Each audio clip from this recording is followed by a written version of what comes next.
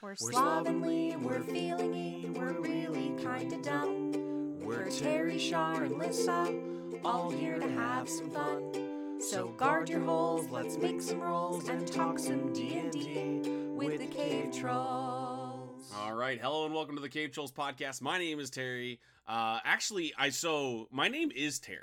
And I've had a few questions about this because I had a few people go, "Oh, I started reading the comic book stuff. They had backed Tokyo Fire, TS." So I am probably gonna switch to TS at some point, and it's not a pretentious thing; it's just a brand thing. So if you call me Terry, that is, you know. If you say you're branding, it's a little pretentious, so you're not wrong. Yeah. But for sake of management, I'm probably going to switch. So when you hear that happen, it's not going to be today, but when you hear it happen, I just want you to know it's a planned thing. You're not having a stroke. Well, maybe you are. So just pay attention to the other things, but it's not because you hear TS instead of Terry. Okay. I will try not to have a panic, Terry. I was mostly talking to the audience, Char, but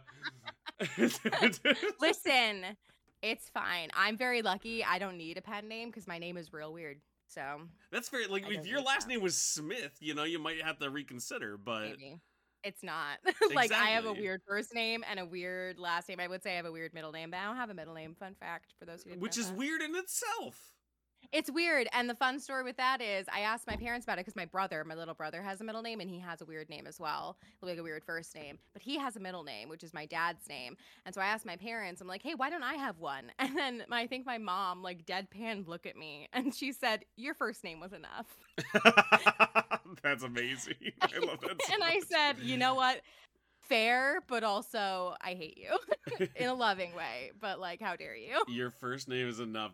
I should have taken that lesson. My kids have 6 names. I remember when you and your wife were talking about that, and I literally stared at you. I'm like, you're giving your kid how many names? I just want them to have choices. They were really cool names, yeah, and you had great reasons for it. Exactly, you want them to have choices. I'm not going to hold them to it. They don't have to say every single name. When they get in trouble, I usually don't even have to get to the middle name because there's so many first names so that I can just say those. So there's reasons, but there is a part of me that feels bad sometimes. When you told me that story before, and I'm like, I hear it sometimes, where I'm like, that should have been enough. There's already a lot. That's enough. You just need it's like an invisible hand on your shoulder of some parental figure. Just that's enough. Right. My daughter's middle name is Gwendolyn, and I'm like, that's a lot. That's a lot right there. That's It is a lot, but it's also a great name. It's a dope name, right? But yeah. Either way, my name is Terry Smith, and I am the host of this show, The Cave Trolls, where we talk about all the TTRPG news that you should know about this week. With me, as always, is one half of the Slovenly Trolls. Sharday, how are you doing today? I'm doing fantastic. And the other half of the Slovenly Trolls is missing, MIA. About to put her face on a milk carton. Yeah, exactly. I think she was abducted by aliens, actually. Or abducted is a strong word. I don't know if someone could take Lyssa. I think that she decided that they're taking her, Oh, okay. Yeah, no, she built a homing beacon. Right. And then she did the cheat code like you do in The Sims to summon aliens, and then that's how you would reference Sims. There's so Listen, much that's just listen, part of your aesthetic, and Sims definitely fits it. I'm a Sims girly, and I'm proud of that. But also, I skim with the articles you put in the RRS invention for Sims, and if you don't think I'm gonna bring that up, you're fucking wrong. When I think of my bingo card for Char, it's okay, well, show tunes. Bad romantic fantasy. She also likes good romantic fantasy, but bad romantic fantasy comes up more often. Then what else is there? The Sims, obviously. Just straight up smut. Don't even worry about the fantasy part. It's just there's some things where I'm like, oh yeah, no, I definitely got the bingo today. I'll just make a little bingo card for each of us. Thank you. The free space is just elves. Yeah, because it'll always be mentioned. Absolutely, for all of us, literally, it'll mention for all of us. either Tolkien elves are hot, or I hate elves. A little bit of housekeeping for you. I did a charity stream over on the Vac Terror.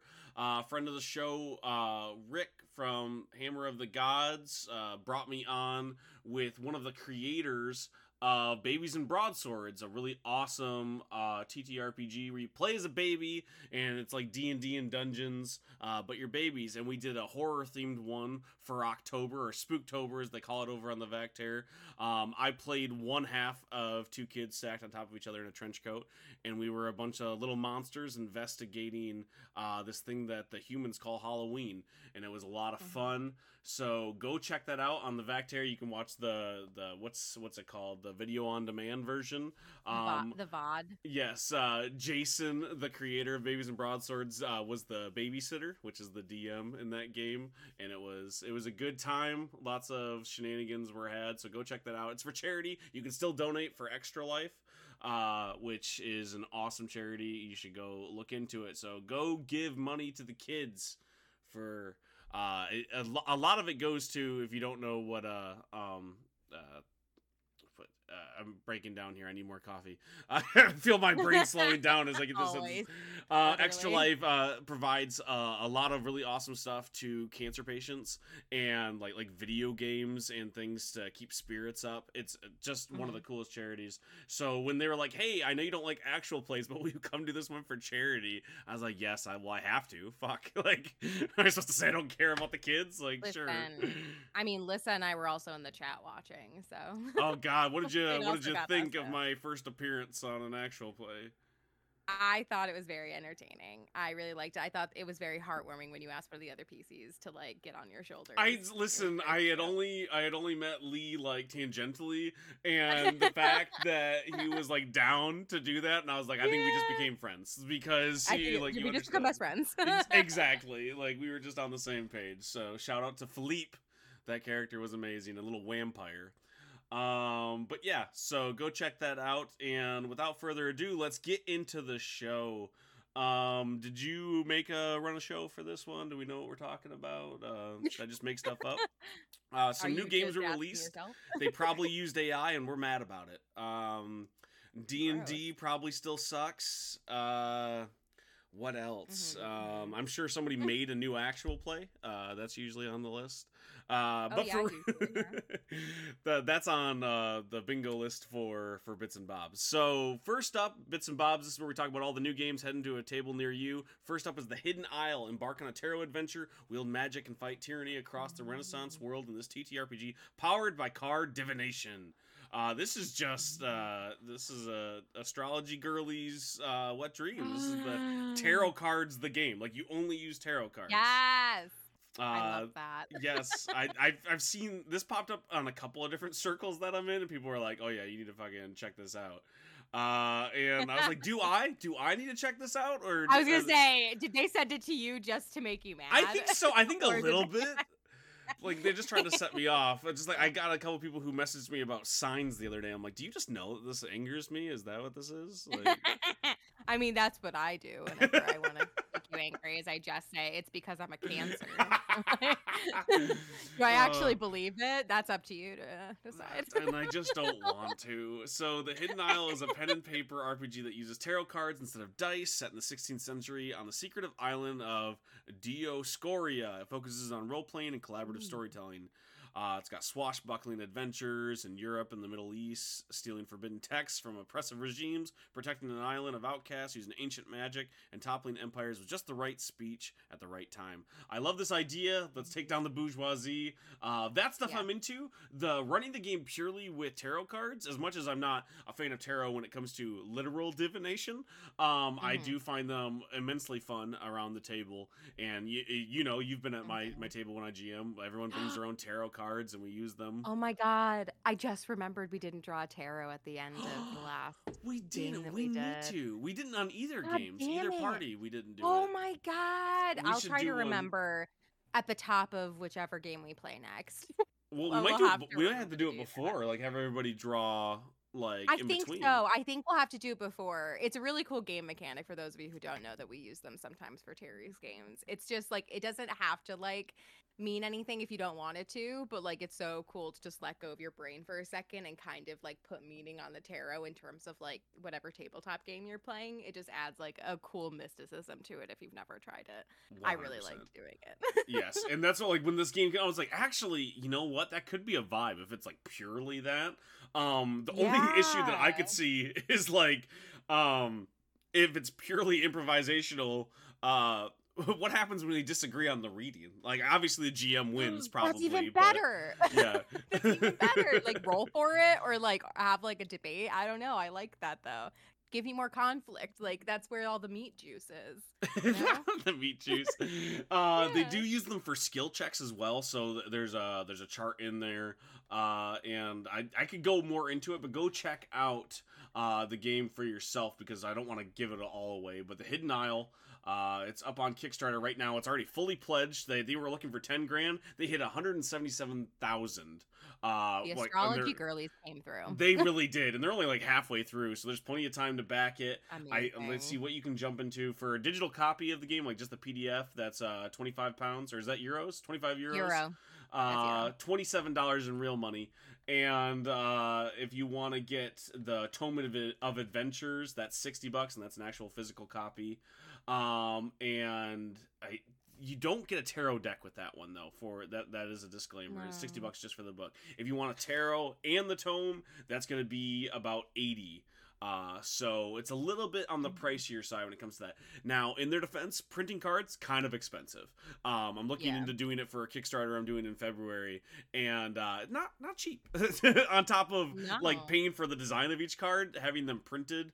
If you're not just doing like a 52 classic playing card deck, it gets up there in price. So I don't think $80 is unfair, but I don't know if people are going to jump into it. Like I said, if you're looking for a tarot card deck though to use with other games, tarot is such a fun thing that you can add on to almost any system. So you have that double thing. I don't know why I'm trying to sell you on this so hard. It's already backed. I'm getting this game. You're just trying to prove to the astrology girlies, like, listen, if you make a good game, it's fine. Exactly. So like I already got I only did the digital version because I only need the rules. I have my own tarot decks, but yes, go check out the Hidden Isle. Sade, are you finally gonna back one of these? Is that what I'm hearing? I mean, I wish, but I'm part of two dice things this Christmas, so that's where all my money is going for dice exchange. It got so expensive so quick. I started putting together like a little wish list for everybody, and I was like, okay, I kind of hit a price point where I can afford. Everyone gets cool dice because I'm like, I don't want to be the one guy who gets everybody cheap dice, you know, which is like you like blue, so you get blue dice. So like I tried to go a little bit harder, but then I realized that I just did mine. Emily hadn't done anything yet, so like I had to double it. I was like, oh shit. You do have a shared bank. I do. I do have a shared bank. And with somebody who makes as little as I do making comic books, it does add up quickly.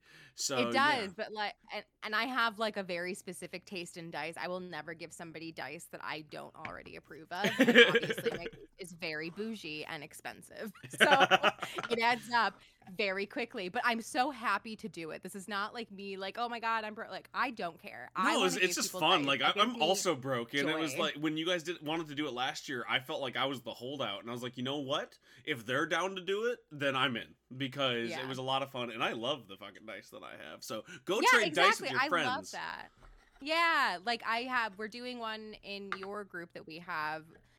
We're doing it. Everybody gets everybody dice, and then in another group we're just doing Secret Santa style, where we each have one person. I wanted to do Secret Santa, but everybody was let down by it. They were like, "No, I want 15 dice. I want to get one for everybody." No, I want more. I'm a goblin. Yes, exactly. So it's okay, but. I don't know if I would have agreed to that if I already was doing that with my other group, but we're just doing Secret Santa. So I'm just like, okay, I have one Secret Santa, and then I have like a party of people. I can do that. Maybe not 2 parties of people, but I can do that. I just like to play full politics. If you want to suggest to the group, be like, you're poor, let's do a Secret Santa drawing. I will back your play. So just like keep that. We've already signed the contract in blood. Like it's too late now. It's too late for it. Like we can't elect a Speaker of the House, but we can agree on how we're gonna trade dice. Wow. I know, too real. Moving on, The Outer Rim Uprising is a mothership RPG setting in a box full of android unions and cracks in the universe. I'm excited for this game. This might be the first mothership game that I own. I've got to play it now once or twice, and I dig the rules light of it all. And all of the mothership games remind me of how unique all the settings are for Powered by the Apocalypse, but in a system that I prefer. Right. So as like it starts to grow, I'm getting kind of excited for it. And this one is like full like zine style with like how they're doing it. Like it very has like a comic book feeling to it all. So a collective of designers are crowdfunding a box setting full of adventures, supplements, art, and even a music cassette for the mothership tabletop RPG. Outer Rim Uprising invites players to explore life on the bleeding edge of civilization as told through a series of pamphlets, handouts, zines, and other collaborative creations. The Kickstarter campaign is organized by the Lost Bay Studio, but contains the work of more than 20 illustrators, editors, designers, and layout artists, all working on a shared science fiction setting called the Outer Rim. Everything on offer is interconnected in small ways that allows them to be dropped into any existing mothership campaign or used on their own for one-shot sessions. So I'm really digging this. If you don't know, how do I describe the mothership RPG? Do you remember anything about any of the other ones that I've shown you, Sade, in this? Bold of you to assume. I'm not assuming. I asked. No, I remember the name. The name sounds familiar, but we cover so many different RPGs. I could not pull the description out of a lineup. So it's really simple. It's a D100. They call it the Panic Engine, which is really cool. So it's kind of rules light. Rules light I don't think does it justice. I think it's simple to pick up, hard to master. Like it's got like kind of like a deeper thing. Like the rolling mechanic's super simple, but if you dive into it a little bit deeper, there's some fun crunch to get into if that's what you're feeling. It fits a lot of sci-fi settings. People have used the license to do other settings as well, but I think it fits the sci-fi setting really well. But to get back to Outer Rim, you can go check this out up on Kickstarter. They too were looking for like $8,000. They were looking for $8,622, which means they fucking did their research. It was like, this is exactly what we need to make our money. Everyone gets paid their $20, and we can print X amount of copies. When you see a number that specific, that's what it means. Or they were just having fun. Usually it means they did some fucking research, and they've been 900% funded within just a few days. They're sitting at $94,000, so a little bit over 900% now. But yeah, so just freaking awesome. You can go get the digital bundle for 25. That is pounds, so 25 pounds. Or you can get the full bundle for 40. And I think that's with the print copies. So not a bad deal at all. Ships anywhere in the world. Go check that out. And go check out the Mothership RPG. Not a lot of people that I know play it, but it seems to be gaining a lot of popularity online. I've seen some really cool lists. They're like nowhere mentioned any of the games that used to be on top 10 lists, where it's always like D&D, Pathfinder, Cthulhu. Now I'm seeing shit like, well, Mercboard mostly, and then I play a little bit of Mothership, and I'm like, this is just so rad. I'm loving that all these other games are getting the spotlight. So go check it out and pick up this Kickstarter, because it adds a bunch of extra shit, and I may or may not have backed this one too. I didn't whisper as much as I wanted to on that one. You didn't caress the mic as I much. didn't. I don't have it. I have like a really bad cold going on right now, and I've been trying to fight through it with caffeine. But I slept like 2 hours last night because I drank a bunch of coffee to play Babies and Broadswords. And oh no. yes, and then when I was finally like, well, I need to lay down for a few, my water bottle didn't have the lid on all the way, and I set it in my bed. And I have a bunch of memory foam. Like I have a memory foam mattress, memory foam body pillow, memory foam pillow on top of the memory foam body pillow. And so there was just so much water soaked into my bed that I had to like dry stuff out in the middle of the night. But because it's memory foam, my wife didn't even know that anything happened. Like didn't budge, because it's, you know, it does. It's like those commercials where someone's jumping on the bed and the wine glass doesn't move. Like she didn't even notice. But I didn't sleep. Good. Yeah. So if you hear me starting to have a stroke, that's why. It's my body is just slowly dying because I haven't slept in days. Mm. Next up, this is on Lyssa. We put this on here because she wanted to talk about it, but she's not here. And this is Backwards Regional American Gothic Horror. And this actually had a whole lineage. I was reading an article about it up on Dicebreaker. And by the way, go check out the article on Outer Rim. So there was a whole article written about it, and who wrote that? Chase Carter over at Dicebreaker. I'll link to it, but there's a really cool write up on a bunch of the different people involved in that. So go check it out. But Backwards Regional American Gothic Horror step into a bizarre post-apocalyptic America with two new regional settings for the Backwards American Gothic Horror universe, which I didn't know existed. Like I don't. No, same. Yeah, I don't know anything about this TTRPG, so I'm not gonna attempt to sell you on it. I'm digging the vibe. I like the artwork for it, and they have a lot of supplements for this. So like they have backwater, back channels, backwoods, and back roads, all over 200 pages. So there's a ton of shit for it. I'm gonna read from the game features here. So if it sounds like I'm reading verbatim, it's because I am. Each book of the Backward series describes a region of post-apocalyptic America, a ward, and a player character's take on the role of adventurers and wardens tasked with protecting their region from supernatural horrors. Written in part by local authors with illustrations by local artists and reviewed by sensitive readers with lived experiences in these regions. With 3 limited release covers by Isabel Burke and 1 by Marlo Loon available only on Kickstarter. I love all the stuff that they're talking about. I don't know too much about the system. It's a let's see, it's printable on Roll20. So you can do fully digital if you want to jump on the VTT. It's a D20 game system still, so not too unfamiliar. So you'd probably be able to bust it out with your D&D group. They're calling it an OSR. So OSRs are usually like old school role playing RPGs. They're usually a D20 system that's pretty straightforward in with the rule set of like classic D&D. So you can move, you have an action. It's usually D20, add a skill. So it's pretty straightforward. So if you've played Dungeons and Dragons, you'd probably be able to play Backwater. Yeah.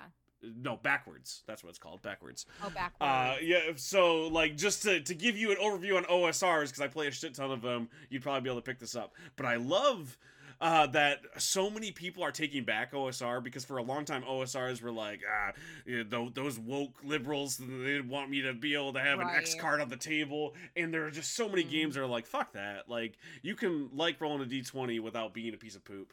And the fact that they actually got local writers to go, okay, this is where I think the apocalypse would go in this setting.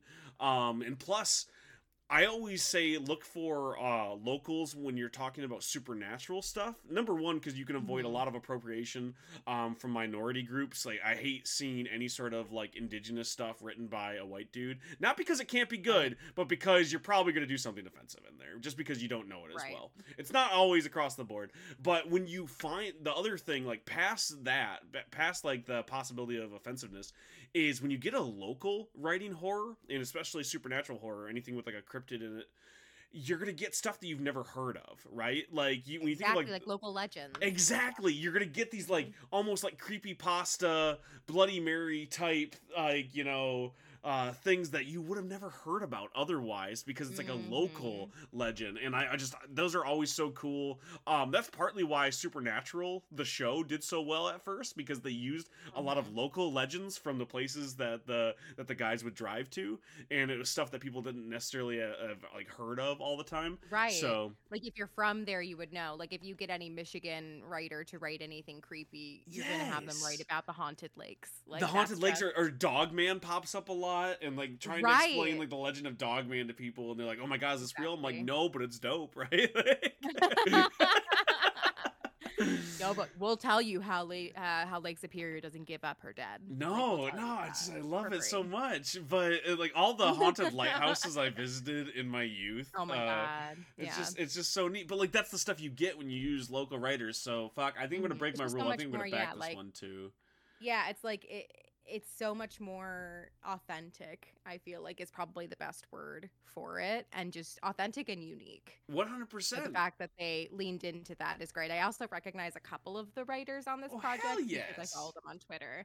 Not as mutuals, I'm not that cool, but like I do recognize a lot of But that's not an a lot of these indictment of people. them. That's more on us being smaller, you know. Like, Very small. I think the biggest people we know are the three black halflings, and they are amazing people. So and like like, also like I always say we just be like in like the royal we. You are much bigger in when it comes to influence than I am. I had somebody recently, they were talking about like you did a thing and they were like, "Oh my god, it's Lovely Trolls. Who's that guy?" And that was the literal thing that they said, and I was like, "I'll oh take it. I'll no, take it. That's fair. That's fair." Shout out to Russ. I'm pretty sure Russ was like, well, you know, he hosts the Cave Trolls, and they're like, that's "What's that?" scary. Listen, we've been better about shouting out cave trolls at the end of our episodes. It's just when you do a monthly podcast, it's so hard to remember what to shout out, especially since like when we do have like we can't really shout out Lyssa's actual plays because like they're usually scheduled like a couple weeks in advance, and sometimes like the stars do not align, and like the actual play will be airing after the episode or no before the episode premiere, so like it's not even worth plugging. So it's very difficult to like plug stuff, and we're finally getting like in that mindset of even like remembering like, oh yeah, we interviewed for this podcast last month, but it was a month ago and we have the brains of peas since the panini, so like we can't like remember that back like, oh yeah, we did do this thing, we should probably plug it. We're good on social media when it's happening, but like on the actual like feed where more people hear us most of the time, really bad at it. Sorry guys, we try real hard, but we're still working on it after almost 3 years. We're still working on it. Well, like to be fair to you two, and like I shout out to everybody on our Patreon who is super supportive, because I had talked about last week when I was like, hey, I know we don't talk about it on the mic a lot, but like this is kind of our fun outlet. Like we know we could do Yeah. things to be more successful, but that's not we've and we like behind the scenes we've all talked about it, right? Where I was like, we could do this, we It's could not kind make of this inevitable a if we talk company, and about we it. could launch and we could be bigger, not necessarily huge, but we could be bigger. And we all talked about like, well, that's not really what we're in this for. So we didn't end up doing that stuff, but we never had those conversations out loud. But when we did start to do that, shout out to everybody on the Patreon who was like, oh no, don't do that then. Like they were super supportive. Like don't do it. Like I remember Lyssa, because Lyssa checks the Patreon more often than I do, because again I have a pea brain recently. She like sent me screenshots. She's just like, look what they're saying, they're so nice about it, and I'm just like, oh, I'm gonna cry. Like that's so nice, because like even patrons who already like pay us for our work are like, no, if you don't want to like do that, like even more so, then don't. We'll support what it is now. And I'm like, that is the sweetest thing I've ever heard in my life. It really is. And like I have a couple of friends who aren't like creatives at all. They're more on like the business aspect. So when you hear me do my dude bro business talk, it's like that's the stuff I talk about with them. And basically they were giving me the unsolicited of like, well, if you did this, this, and this, you know, you guys would have an empire. And I was like, I know, if you don't think that I've brought that up as a possibility for us, you're wrong. However, we all agreed, because we're also creatives. They're like, well, we don't want that. Like the podcast is fun. We don't want to just be podcasters. We're doing other shit. And they were like, I just don't understand. You could be rich. And I'm like, well, like you just don't understand artists. Like you don't work with them. Like if we can eat, we're usually good. Yeah. Exactly. A lot of artists don't wish for much. Like we just want to do what we love and have enough money to sustain doing what we love. Like that's literally it. Like we're not looking to build an empire. There are some that I don't want to say overarchingly, because there definitely are some who do that, and more power to you if that is a goal of yours, but that's not usually a goal of ours.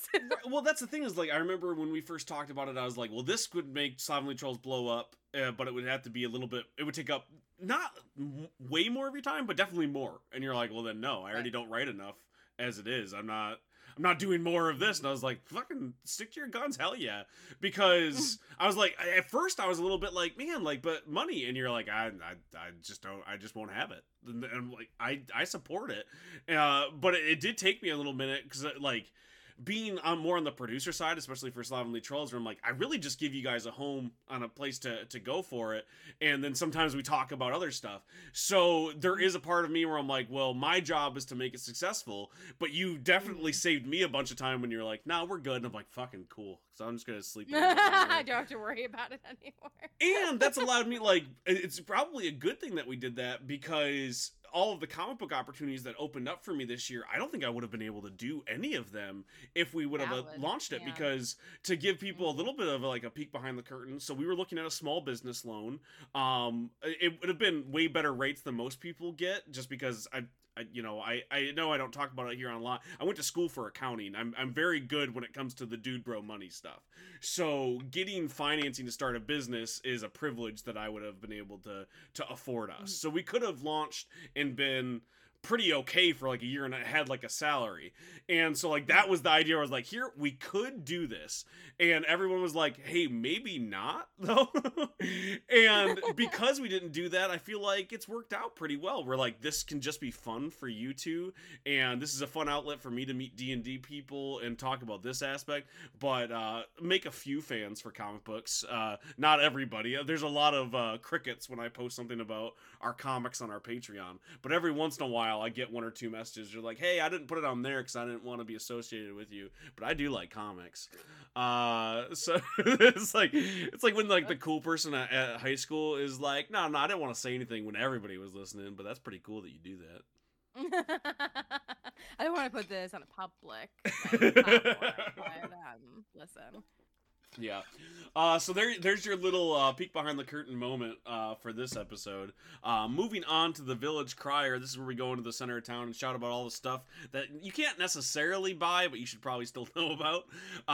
This is Dungeons & Dragons' latest playtest wants to sell you the dream of being a fantasy landlord. This comes from Dicebreaker. You need to go read this one because it was entertaining. This is Chase Carter over at Dicebreaker. NIMBY subclass not included. Dungeons & Dragons previewed another peek inside the upcoming updates, decidedly not additions, to its massively popular tabletop RPG, this time featuring the new Bastion system. This player-focused activity housed inside the Dungeon Master's Guide effectively allows adventurers to create and maintain a little slice of domesticity of their own while also filling it with hirelings, industry, and downtime systems. Now, I am so torn on this because we've talked about it on here. We talked about it just like a couple weeks ago. I remember it's like, I love the systems of like town and world building that are in mechanic. Like they're in the rule set of like, well, you could have this base and you can build in these mechanics, and it definitely ties into like the cozy stuff, but also the base building aspects. So I was super pumped with that. But the outlook that everyone has, like, oh, so you can be a landlord in fantasy world now too. I'm like, well, that's accurate. Like that's that's kind of shitty too. Yeah. But it's outlined in the new Unearthed Arcana Wizards of the Coast method of playtesting new material. Bastions unlock at level 5 and can take whatever form the player wishes. The system is setting agnostic and apparently quite flexible to suit the needs of any campaign, whether players want a quiet garden of herbs and rare plants, a bustling watering hole doubling as a fence, an info broker, or a fiery forge. Bastions want to give player expression in the form of property ownership. So like the branding here not necessarily great, but as a person I'm trying not to like look a gift horse in the mouth. This is exactly what I asked for basically. So that's exciting. We have talked before about like, oh, we need more like specific things on like I think we didn't say like home ownership per se. Yeah, we like were specifically trying to run a B&B, an Airbnb in here, you know, but we were talking about like base building. Yeah, like base building and like having a home base and how important that is in any game. So I mean, people have been asking for this. This isn't coming out of like left field or anything. I don't think this is necessarily how D&D and Wizards has advertised this new Unearthed Arcana, but it is how people are taking it. Because, 100%. Of course it is, because the economy is in shambles, and there's this wonderful line the irony of home ownership being a headline feature in a fantasy RPG is not lost on me. We're all like, any millennial Gen Z who's reading this is like, ow, like, yeah, of course we need like this in a D&D game because we can't have this in real life. So like you can't. D&D, to their credit, is not like marketing it this way, but it is how like a very large portion of their consumer base is like, really, this is the next thing that you release, even though we've kind of been asking for something like this. So I can't really fault Wizards that much because I feel like there has been like a need for something like this for a while. It's just the snarkiness of this article makes it seem, I think, worse than it actually is. Yeah, I am a little bit like, I know often I'm like, no, I 100% agree with this. I disagree a little bit. I think this is a little bit of beating them over, beating the dead horse, you know, just a little bit. Yeah, exactly, same. Yeah, because like this can be used for a lot of other things, but yeah, you can also build a passive income and be a landlord, sure, but like there are other base building mechanics in here. It's so they also mentioned in the article Blades in the Dark, which is something that I've always used for like base building. It has a lot of really cool mechanics for running like factions in a city, or having like a base of operations and then going out like out on your marches type style games. So the fact that D&D's finally adding this, like we've mentioned on here, like this is something that we've been asking for, so I'm excited about that addition. The fact that it's coming on the heels of all the other stuff that I don't care about with this new system, I don't know how to feel. I'm a little bit mixed, but I think this is mostly a good thing. Yeah, I mean, it's also weird because I looked through the D&D Beyond like playtest materials page because I didn't want to.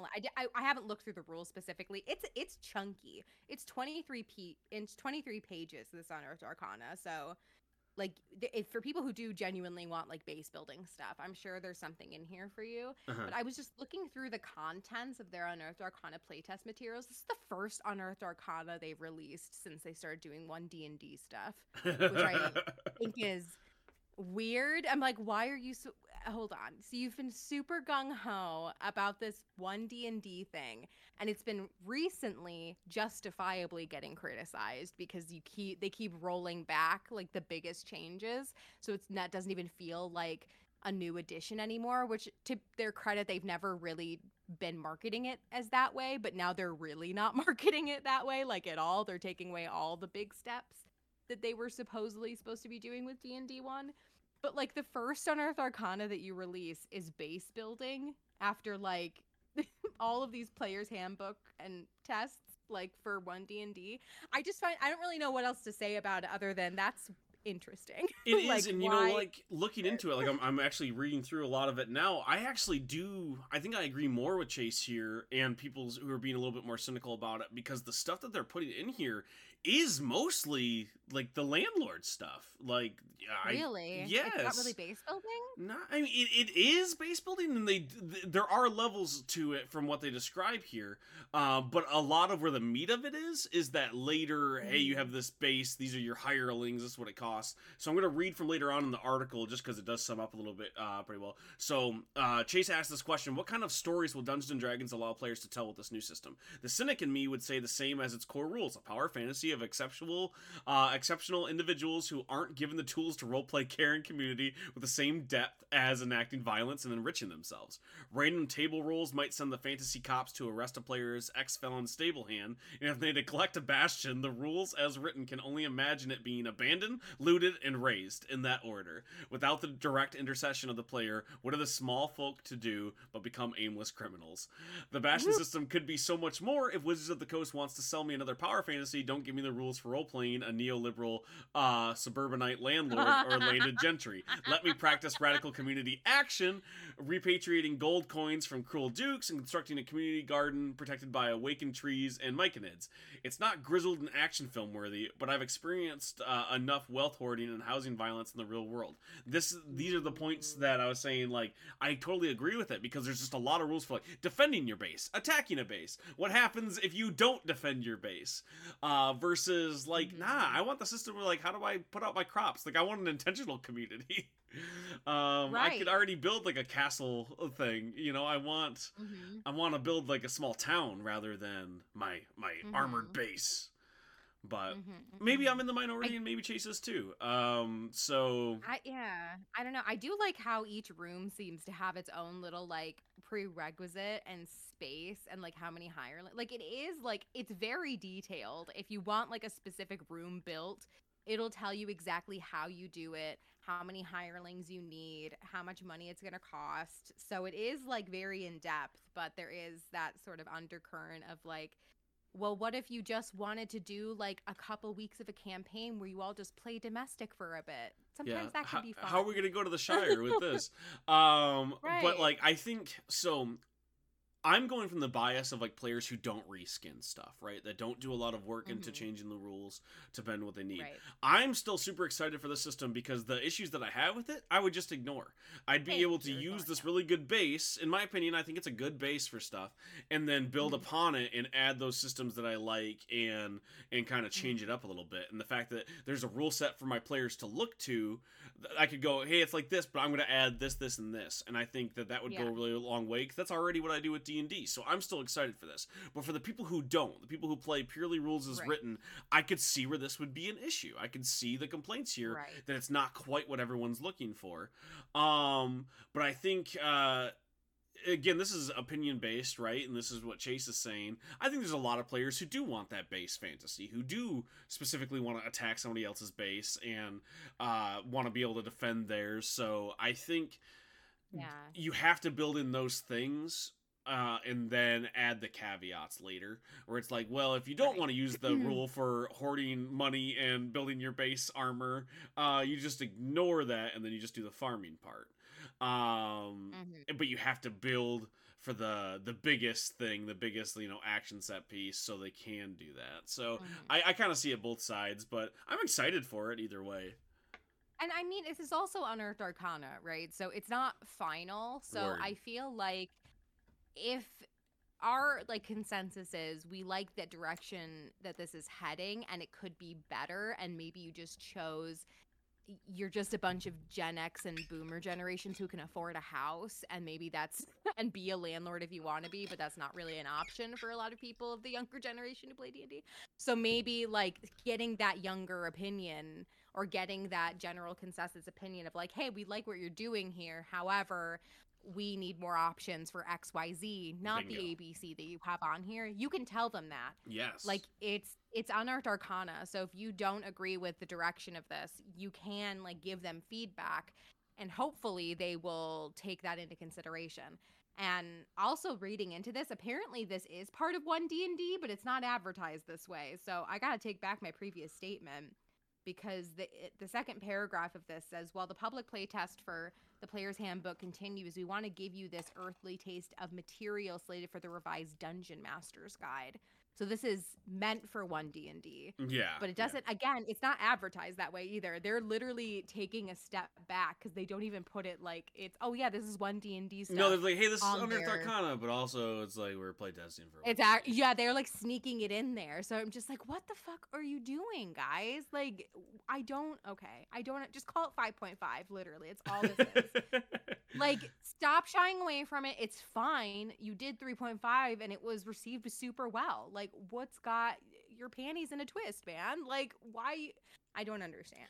And Like, they don't okay. either is part of the issue. Uh, But yeah, I completely agree. I don't think they need to like get rid of anything. I think that they need to start building a little bit wider for this mechanic. Like I like what yeah. they have here. Now add options for the people who don't want to raise somebody else's base to the Give ground, you us know? a fishing mechanic. Exactly. I need my fishing mini game. I need my farming mini game. I need that stuff because I don't need to be a landlord. I have enough problems with them in real life. So Right, exactly. Like we don't that's not our fantasy, man. no. Like we want to take them down and murder them along with eating the rich. Like, So do like you not know that? I'm trying to work on building kind of an intentional community with some of my friends, and a lot of them backed out recently because they're just, like capitalism has beat them down so hard. They're like, wait, we would Oh, have to yeah, that's trust each fair other though. to own it together. Yeah. And I was like, yeah, that's Yeah. the point.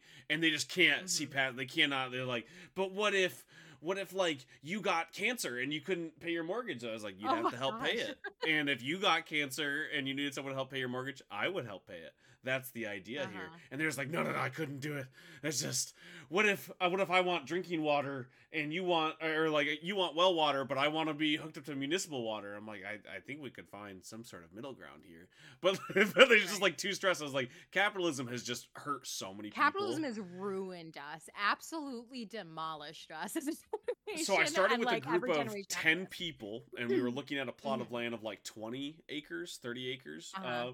And now it's down to 4 people, 2 groups. So me and one other friend and his wife.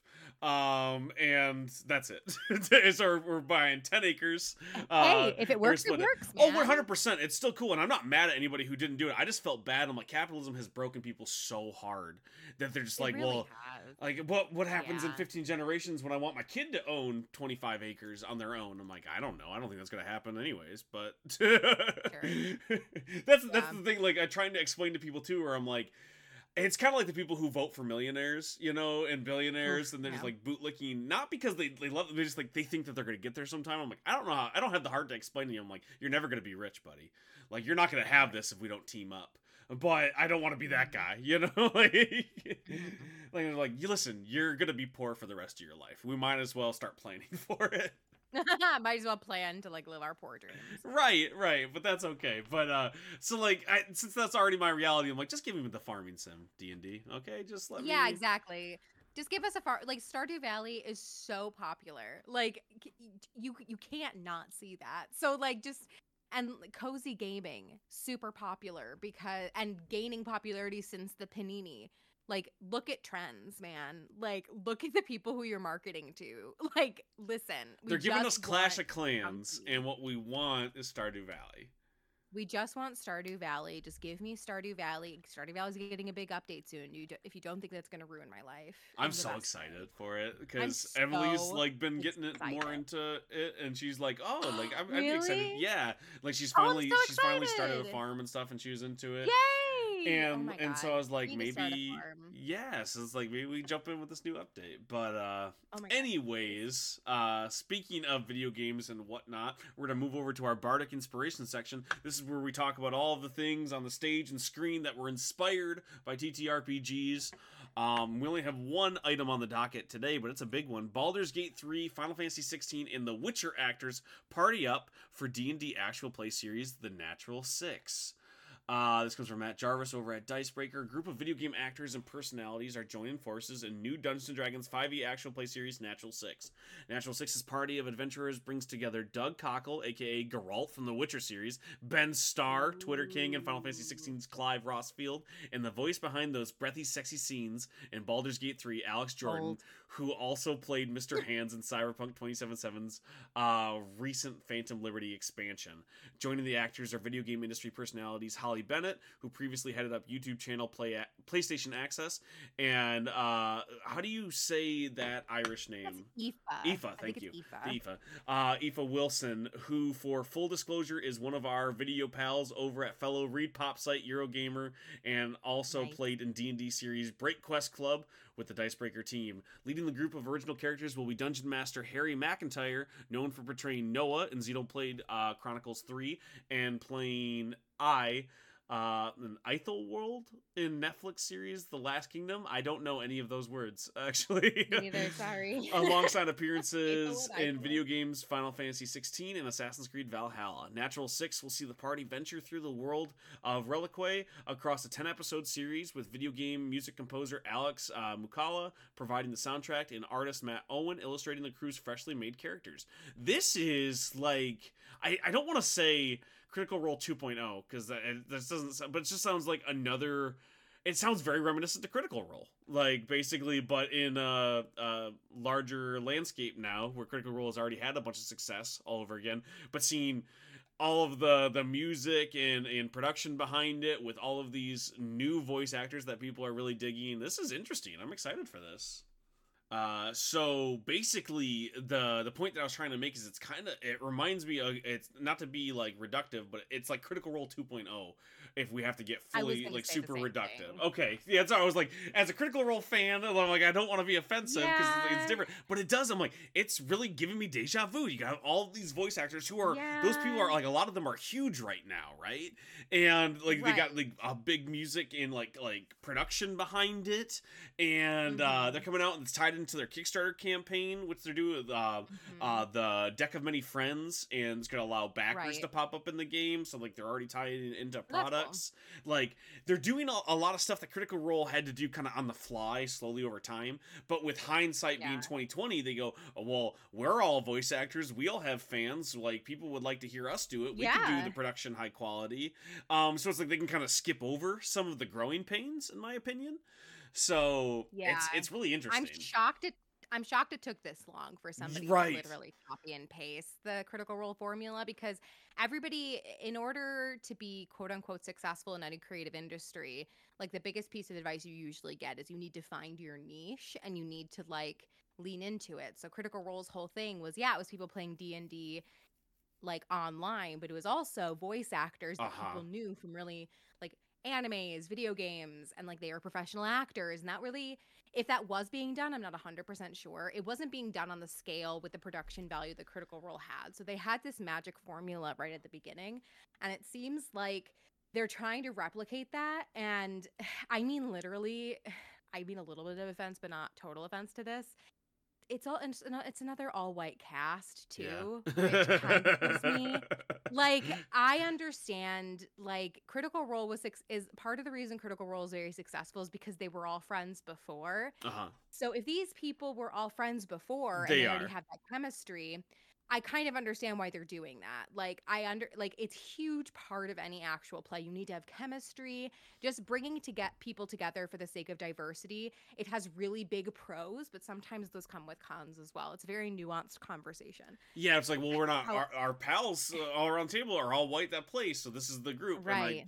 so the problem is though, is like it doesn't make them stand out necessarily, but I think, Yeah, in like, a sea of people, it doesn't make them stand out. And like Critical Role started to get that criticism, and they're the biggest, like the biggest actual play. And they've tried to, they've tried to, I don't want to say fix it, but they've tried to address those concerns by bringing on a lot more guest stars that right, are people of color, that are more diverse than them, and that's how they can do it while still maintaining the chemistry that they have, that is the undercurrent of their success, in one of many undercurrents of success. But like with this one, it's like I don't know, like are you not consciously aware of that fact in the conversations happening right now? Because there's so many actual plays that look exactly like this, that literally have this like your niche of voice actors. So I feel like I'm also being a bit more critical than maybe these like probably very well-meaning people like deserve. But it's just like we've seen this before, and there are so many conversations happening around diversity, especially if you put this online for people to see. And like I don't know, it's just I can see I'm where it not would damper super some excited people's about it. excitement for it, for sure. Not necessarily like, Yeah. shouldn't exist, not that, but like I could see where people No, are no, like, no. are a little bit less interested. The interesting part for me, like not only that it's Deja Vu 2.0, is like these are like the really big names right now, and like I said, like a lot of them are nerdy. Like I don't know everybody from the cast, but specifically the voice of Geralt and the voice of Clive from Final Fantasy 16. Those are people I've seen pop up on a lot of other podcasts that I listen to in different like YouTube networks Mhm. and stuff, and like they Mhm. are really nerdy people, they are friends, and they do play D&D. So like that part is exciting, but I could see where I'm like, well, this has already been done before. So and also I Well, it's think I'm not the different. target Yeah. audience already, because I've already kind of hit full saturation when it comes to actual plays. So like not looking Yeah. for a new one Same. on top of it, but I don't know, Right. it's Like interesting. But for super fans of these people, I'm sure they'll definitely have an audience. Like Geralt they alone, like I feel like people are Garov like, alone. oh shit, you know. Oh shit, girls playing playing Exactly. D&D. Holy shit. And also I would love to see him play like the opposite of I want to see him play like a little like goblin sorcerer or like something real like charisma based because Geralt in the games is like the opposite of charismatic. Hey, So I'd hey, love to he's see got the that riz. He just doesn't need to say a lot of stuff. He's very charismatic in his loins Yeah, in and his in his loins. Yeah. timbre. He doesn't a Oh, man you of mean very all these few how do words. these women fall for him? Oh, he's just him. Oh, okay. That's it? Right. Oh, okay. He just has two nice words to them and their panties are Listen, all some people it works, okay. man. Like, listen, we can poo poo it all day. I know many people that's plenty. You know what I That's mean? Like, yeah, I that's have to work a little bit harder, sure, but like that doesn't mean all men do. that's fair. Some people just look like Henry Cavill. You know, Ugh, it's just what it is. Some people yeah. got it. Uh, Life's unfair. and listen, and D&D rules like charisma is more than just what you say. So Mhm. it's a vibe. It's all about the It's vibes. a vibe. It's all about the vibes. But yeah, so I was curious if you were excited about this. Now I know that they're not necessarily all games that you play, so there's that, and like you already have Critical Role. I know several people that have basically been like, if Critical Role had people from the games that they liked, That they or like. from like the anime that they liked, they would have watched Critical Role. So the fact that this new group is popping up, and to be fair, not all of them are voice actors or anything, but because a lot of them are, I think this has the potential to blow up pretty quickly. And because they have such production behind it, like they're thinking a little bit ahead of the game. It reminds me a little bit of like Worlds Beyond Number, right? Like, Yeah. so they knew going in they needed sound to be a big portion of what they're doing. Not every actual play goes in knowing that. Not every actual play Mhm. goes in going, well, we need a soundscape for this.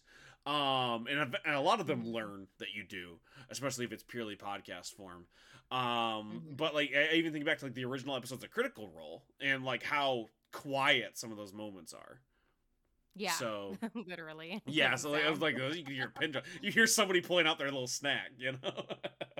Yeah, you see and you hear them nomming on pizza and Cheetos, and I'm just like, well, that's pretty quintessential D&D. It never really bothered me too much, but I could see why, like, it would bother some people. 100%. So like I get it for sure.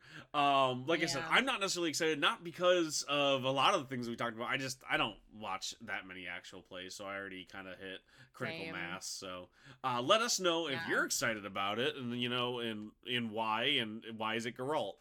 So I'm He's sure there's other literally the people only too. person I Clive recognize. is So. pretty big from Final Fantasy 16. People like Clive.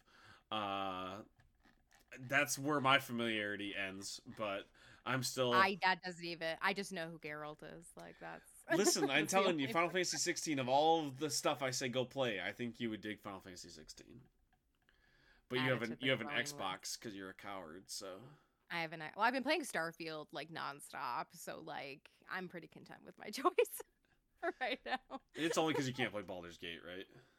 I mean, it is, but like also I'm genuinely having fun playing it now. I've gotten like way more into the main quest and like I'm very intrigued by the whole like premise of how it's set up. And Yes. like I've done some of the faction quests and stuff. Like unfortunately for Starfield, like it takes so long to get into. It's kind of like a fantasy or an epic sci-fi book where like it takes like you need to Once you read the get to first book like 3, it really 150 sets page. off. You just gotta read 4,000 pages first, but I then, don't man, like, I don't think it's to that extent. I think no, it's more no. like 150 pages into the book, which still, in my opinion, That's too it long. shouldn't be like that. It's too long. You need to get into the book. I believe in the first 50 pages, like, and I have the same criticism of Starfield. Like, it doesn't hold your hand. Like, you have to learn a lot as you play, which I'm sure is a lot of people's cup of tea. It was not mine. I got very frustrated. I almost quit the game multiple times. But if you persevere, it's actually pretty fun, but I hate that I had to get to that point. But I am genuinely having fun now that I've been playing it for like X amount of hours and you get this much into the main quest and you're like, oh, okay, no, I really, really like this. It just, you have to put in the time, which a lot of people just don't have, frankly. So it sucks that that's how it's set up and I don't know why they did it that way. But I am genuinely enjoying the game. and I will keep playing it until Baldur's Gate finally releases on Xbox. Larry, and you fucking cowards, They're give it working to on me it. They're now. working on it, man. Like, It was already done. and is the Xbox people that were the cowards, for the record. Yeah, no, I 100% agree. I know you think know, Larry did all but the in case I don't want people to be like, oh, you guys don't even know what you're talking about. Actually, no, I know. The Series S is the problem. I don't have that. I'm a big girl. I bought the Series X. You fucking poor Listen, people I'm being ruining punished. it for Sade. I'm being punished because the people who bought the Series S. No, I'm just kidding. The It's joke for a literally, long like, time it's in my very friend group when I illogical. bought the PlayStation 5, and actually it was before, like, even like the PS4 back in the day. We were, Sure. like, I had an Xbox and a PS4 because I made bad financial decisions. And whenever like a game came out and it was just exclusive, I was like, "You fucking poor people ruining it for me. I can't play these games with my friends because you can't afford to buy the new system." So Yeah. It just I could go on and on about the like stupid culture council wars, like yeah, it's all BS dumb, that shouldn't but... actually be a thing, and it's so stupid. Like I But hate it because it's capitalistic as hell. I But put a I fair don't amount get of time into Starfield, and I there's things that I really like about it, and things that I think are just terrible. And how are these the it. people that made Skyrim sometimes? But I think they're Icarus and they literally flew too close to the sun because it's in space. I think they yeah, tried out a lot of really like big ideas that on paper probably sounded great, but the technology, I'm so sorry, it's still not there. And your creation engine cannot do that even if you really and I tried because just... it's an outdated system. It's not that I don't think I think it reminds me a lot of what people did with like some of like the NFT bro and the AI people, where it's like, isn't this neat? And I'm like, yes, it is objectively neat that you could do these things. Does it Sure. make it fun? No. No. Does it make it something I want to spend all this time with? No. And that's where, like, I think what I learned is, like, I prefer a more cultivated experience when it comes to Same. my Western RPGs. So walking around the empty planets was just not a good time for me. When I wanted to do that, I've done that in No Man's Sky, and that can be a good time. When it comes to flying in space, I really like playing Elite Dangerous. So there's just, like, other things that I get those experiences from that I didn't find were surpassed in this game. And like my buddy that you know, shout out, let me play their Steam copy. Well, Xbox copy, but you know, like the computer version, so I could try it out because I was like, I'm not playing it. Even they didn't enjoy the game until they beat it. Like they were not enjoying it until they got into New Game Plus. Well, no, okay, so that's what I don't want to get into spoiler territory, but there's a point in the main quest. I think Bethesda I genuinely think, because when I figured out what they were doing, I genuinely think, like, I've never been a New Game Plus person. I think what they're doing with New Game Plus and how they're integrating it into the main story of the game is genius. Flat out. Like, I've never seen anything like that in New Game Plus before. I think they're doing, like, really, really cool things. But again, it takes you so fucking long to get there that, like, that genius and that really good idea. Genius is probably a strong word. It's a very good idea, and I really, really like it a lot. Like, what they're doing and how they are incentivizing players to do a New Game Plus. I think it's such a cool concept. Like, I really, really like it a lot. But to get there is just such... You have to follow just the main story, basically. And there are so many like forum posts online that are like, oh, you should just do the main story and then finish the game and then do a New Game Plus and then do everything else. And I'm just like, well, that's not how I like to play games. And if it's not, then don't do it that way. But that's how so many people are saying is the best Starfield experience. And it very well might be, but like, it's not everybody's way to play. So like, I get... Again, it's this very like, they tried a lot of really cool things, but some of them just didn't really pay off. And I can't wait for the next Elder Scrolls. And that's Right. just... And I think that they'll be what I able to carry a want. lot of those lessons over there in like a decade if they ever put that out. And like, I agree. I For think the sure. New Game Plus stuff is really good. However, other games have done it before. They didn't do it as well. Like, so I will say that like Starfield Sure. definitely does that idea better. And I would say like more complete. Like the idea, I don't want to spoil anything because it is really cool. But like the general idea has been done before, not nearly as well as Starfield has done it.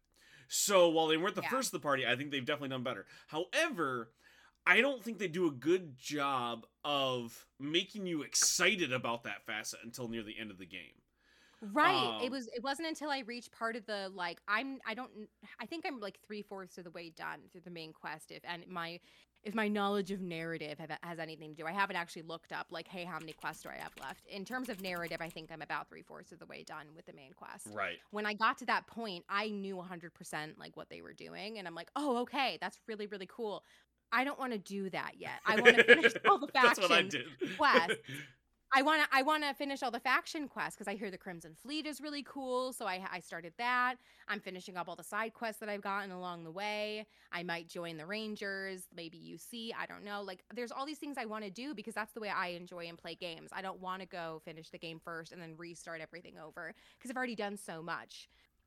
So it's Same. just the structure of Starfield is like its biggest downfall, but like what it's trying to do, I appreciate.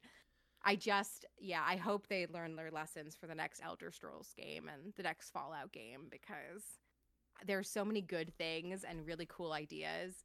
And hopefully, like, in the years to come, they'll like learn from my mistakes, And you learn know? from Baldur's Like, Gate because that game, man, I oh my fucking god, love it. yeah.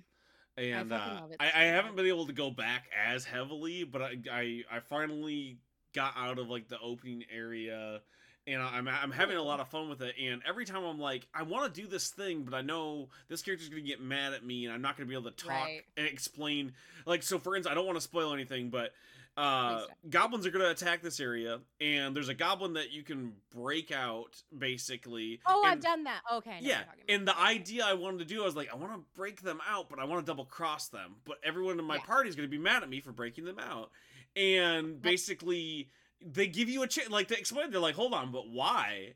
Why though? Why'd you do this? And I was like, oh, well, I wanted to double cross them. They're like, oh, okay, we're cool then. And I was like, shit, this yeah. game has thought about It's most of these things. It has. It's genius game design. Like it's so good. You could tell the people who made it like play D&D and tried to mimic the experience as much as they possibly could, which is why it's a fantastic game and why I'm so mad that I can't play it yet. Xbox, fucking cowards.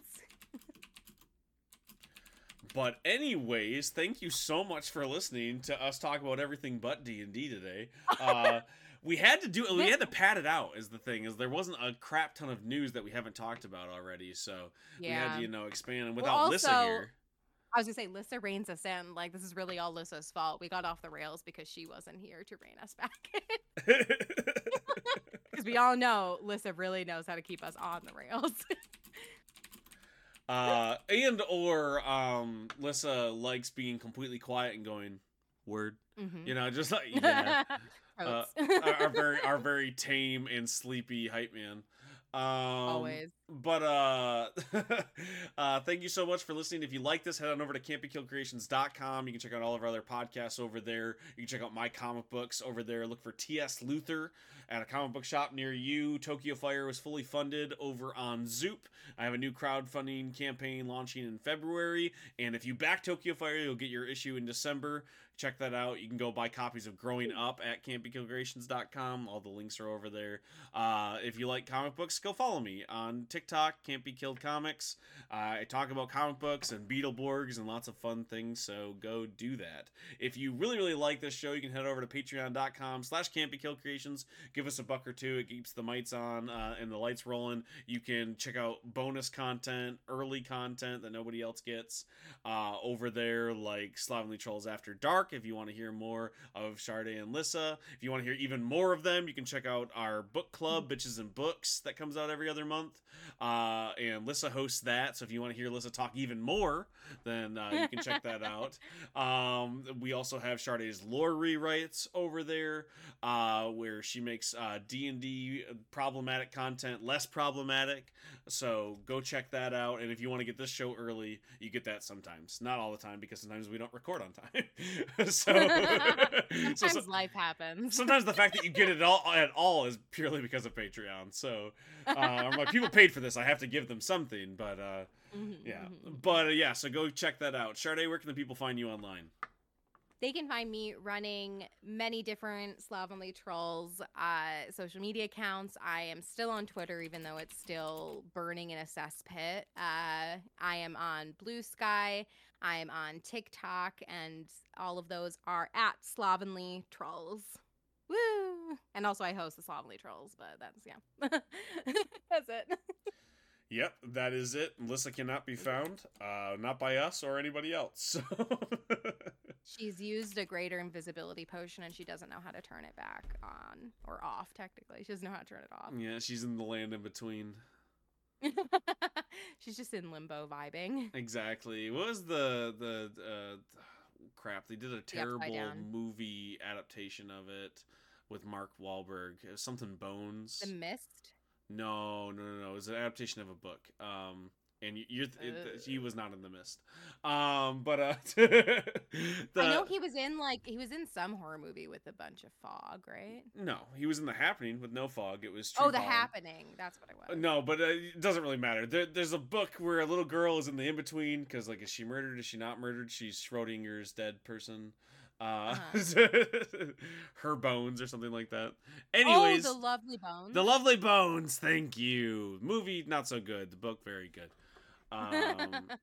Very sad from what I hear. I still it's been on my list for probably a decade, but then people said it would make me cry, and I'm like, that is the thing you tell me if you don't want to read that, because like I like drama as much as the next person, but I have to be in the mood for it. So like I will. And it's not like the fun drama of like, oh, who's sleeping with who. It's like a full family drama about this missing child and like how that breaks a family. These interpersonal family. It's not. There's no uplifting moments in that book. No. I know exactly what that book is about because I've been somewhat spoiled. I don't know the entire plot, but I know like the basic premise of it. There's not a lot of fun to be had. I don't want to do that. It's like Bo Burnham. I don't want to do that. Like, no, thank you. Not today, Satan. I want to be happy. Get behind her, Satan. Okay.